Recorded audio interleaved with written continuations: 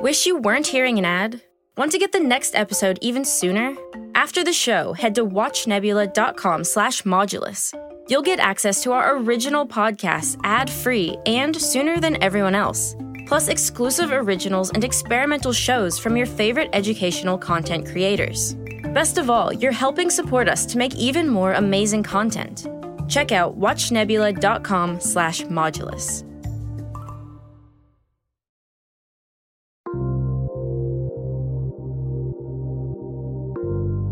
This is Modulus, the podcast hosted by me, Brian McManus.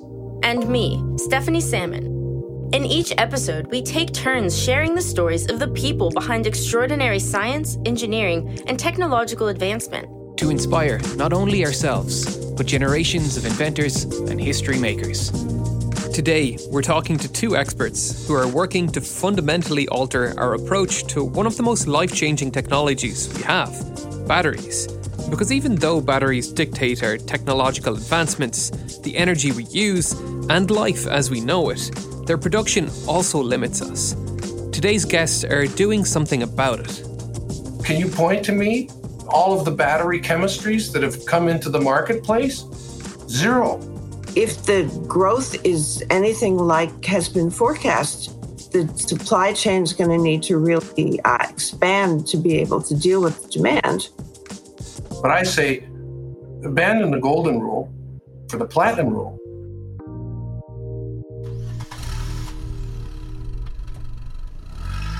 A few decades down the line, there may be a generation that does not recognize the hum of an exhaust pipe.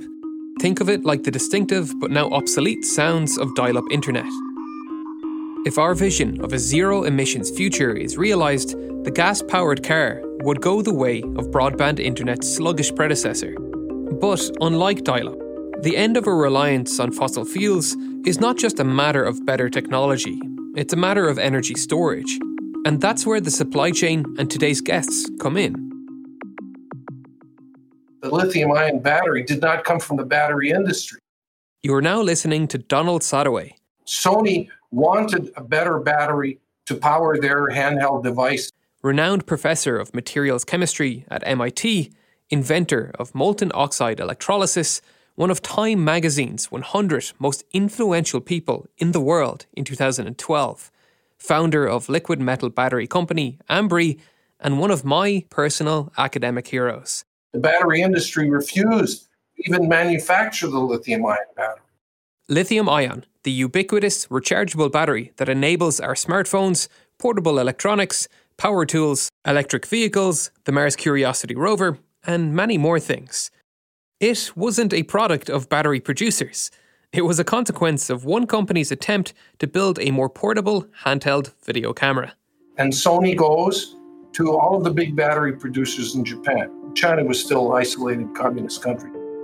And they go and they say, here's the formulation, build it. And each and every Japanese battery manufacturer said, no, I'm not building it. We have all of this capital investment in the manufacture of nickel metal hydride batteries. We can't build this battery in that plant. Keep in mind, this is being said to a struggling, emergent electronics manufacturer. Sony wasn't in the business of batteries, and it's not like there was a handbook for building a lithium-ion battery manufacturing facility. I would have loved to have been a fly on the wall at the board meeting where somebody, in a Japanese board meeting, everybody's just looking at each other, trying to guess what the oldest man in the room is going to say. But somebody at some point said, you know, if we want to have lithium-ion batteries for our appliances, there's only one way we're going to have them. We're going to build them ourselves. So, Sony figured it out and built the first of its kind lithium-ion battery manufacturing facility. And very soon thereafter, they were getting inquiries from people who were building mobile phones, saying, can we have those? And then people who were building mobile computers, laptop computers, can we have those? And by 1995, nickel metal hydride was pretty much displaced. You know, I knew that story. So when I started working on a liquid metal battery, I didn't go out and, I didn't talk to battery manufacturers. Everybody would have said, you're crazy. It's all liquid. It's operating at 500 degrees Celsius. That's going to be dangerous, right? With Sony's approach in mind, Donald is trying to usher in a new battery technology of his own. Donald's liquid metal battery is made with low-cost, earth-abundant materials. Slice open one of his batteries and you'll see 3 layers. On top is a molten metal, in the middle is a molten salt, and the bottom is a heavier molten metal. These layers are naturally stratified by density, and with the help of the molten salt in the middle, ions move through the molten salt layer, which is what allows for the charging and discharging of the battery. Donald's potentially revolutionizing idea is grounded in what he calls science in the service of society. It's a worldview he inherited from his socially conscious upbringing. It's just in my nature. And in being the first in his family to go to college. I always felt this pull to try to make things better. I coined the phrase that we abandon the golden rule. I said, the golden rule, it's good. I mean, I should treat you the way I expect you to treat me. That's good. It's better than I exploit you. But at some level, it's kind of rooted in reciprocity. If I treat you well, then maybe you'll treat me well. But I say, abandon the golden rule for the platinum rule. The platinum rule is I treat you better than I expect to be treated. That means I leave the place better than the way I found it. So then when I take that into the scientific world, I invent a car that doesn't just not pollute the atmosphere. The car goes down the road and the air is becoming cleaner as the car goes down the road. Why are we thinking like that? So I invented the molten oxide electrolysis. So we want a smelter such that the water is purer downstream from the smelter. The air is cleaner in the vicinity of the smelter. People fight to have the smelter sited in their neighborhoods because everything is better. So just start thinking that way, and pretty soon it becomes infectious and you can't help yourself. While lithium-ion batteries degrade over time, Donald's batteries are self-healing. With the liquid metal battery, after it's been charged, you've purified the battery back to its pristine initial condition. This means it won't degrade as fast as lithium-ion batteries. In fact, Donald put it to the test. After 5,000 cycles of discharging and recharging, the liquid metal batteries retain 99% of the nameplate capacity. This thing is fade resistant. If you took a lithium-ion battery and deep discharged it once a day, every day, for 4 years, the capacity fade would be unacceptable. That makes the liquid metal battery a superior battery for Donald's intended application, grid-level energy storage. The grid is the world's largest supply chain with zero inventory. Donald's proposed battery can be scaled up to store large amounts of electricity, critical to a future powered by renewable energy. Even if countries suddenly pivoted to renewable energy sources like solar and wind, the problem becomes storing the energy for when it's actually needed. People will still need electricity on days the sun isn't shining and there's no wind. The only reason that we can get away with intermittent renewables without adequate storage is that they represent such a small fraction of total grid power. The grid can tolerate a little bit of imbalance. Once you get up to, pick a number, 15%, if 15% of our electricity is coming from intermittent renewables, if you don't have adequate storage for 15%, you're going to have some curtailment. People don't understand. They think it's like water. You know, if it rains, that's a bonus. You've got extra water.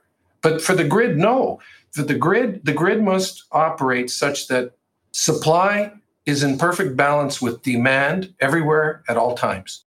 Even though what Donald is working on could be a relatively cheap and absolutely necessary storage solution, it's not a quick process from the university lab to the real world. I had a concept, we reduced it to practice, and then got it to the point where we said it's time to start a company. And what was the mission of the company? Not to do research. The research was done at MIT. We had the idea. We reduced it to practice at the lab bench in an idealized situation. Now, how do you take that and turn it into a marketable product that is able to be manufactured and to be manufactured with high reliability, Six Sigma. At the university, you make 5 cells and one of them works and you get a publication out of it and everybody's high-fiving and so on. But in manufacturing, everything has to work. So we had to design the manufacturing process.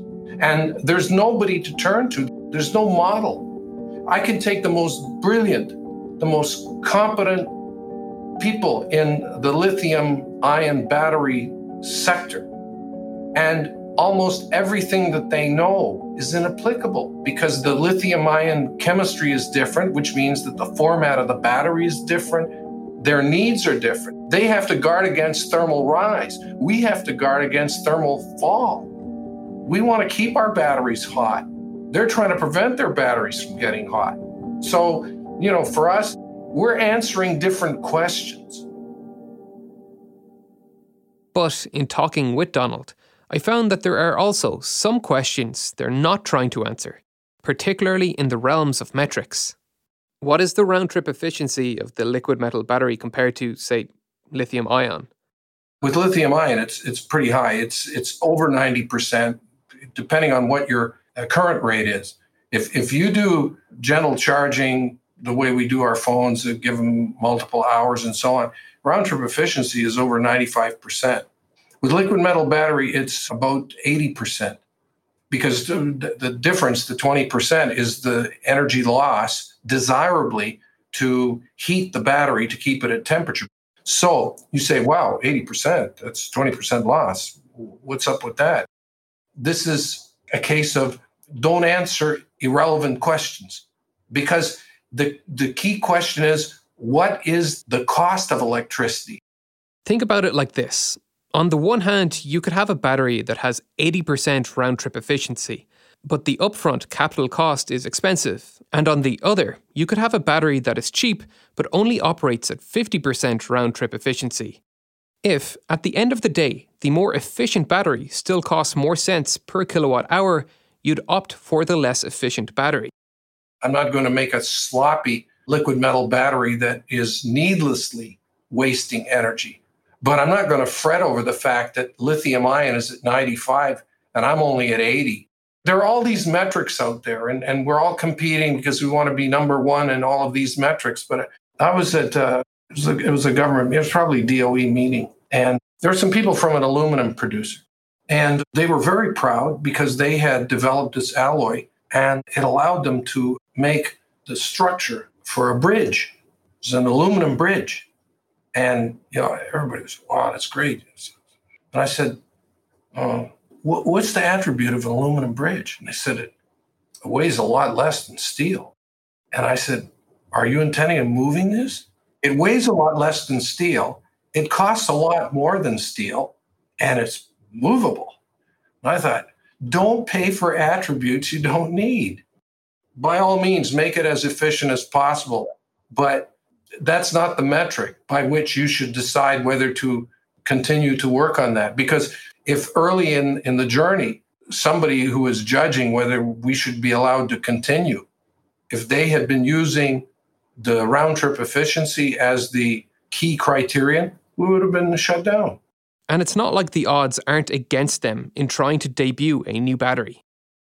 Can you point to me all of the battery chemistries that have come into the marketplace? Zero. It's a treacherous road to market for a new battery, despite how many are in the arena trying to make it happen. But as Sony has proven, and Donald is proving, it's worth the hurdles. The average time it takes for a new material that's conceived to go from lab bench to market is 18 years. And I'm 10 years down this road. We're still in business, and we're hoping to be able to release the first product in customer hands by 2022. For now, we continue to make do with the technology we have. One area where that's especially critical is in electric vehicles, given their growing market share as consumers increasingly opt for greener vehicles.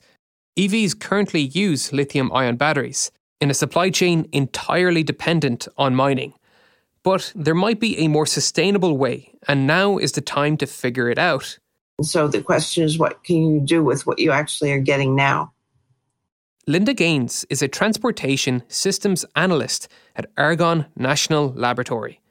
Over the course of her nearly 45-year career at Argonne, she's written the handbooks researchers have used to aid studies on issues involved in recycling energy-intensive materials. Linda looks at these issues with a more expansive, full systems point of view, hence the title, Transportation Systems Analyst. Yeah, I made that title up. Still, it's hard to think of a better way to describe her approach in figuring out how to recycle lithium-ion batteries from EVs. There's a pyrometallurgical process, a smelting process, that's commercial in Belgium, and also you can just throw all lithium-ion batteries into a nickel smelter. Linda gets granular as she considers the outputs of any given recycling process. We're taking small pieces of metal like cobalt, nickel, manganese, aluminium, lithium, copper, and graphite. But the problem with that is as lithium-ion battery chemistry changes, the amount of cobalt in the batteries, at least for electric vehicles, is being decreased. But she has to then consider the value of these outputs, because at the end of the day, recycling won't work if no one wants to buy what's being recycled. And so the value of the cobalt product that you get out of that recycling process is going to be going down and down and down. In addition, smelting does not recover the lithium generally, although you can leach it back out of the slag, but that's not usually economical. And the nickel just isn't as valuable as the cobalt. Linda says the aforementioned pyrometallurgical and the acid-based hydrometallurgy processes are common globally.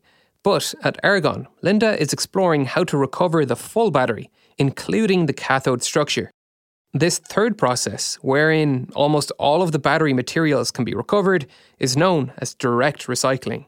The cathode structure is a valuable product regardless of what chemical elements are in it. So even something like lithium iron phosphate, which does not contain really any valuable elements, is likely to give you a cathode product out of the recycling process that is in fact valuable and can make the process profitable.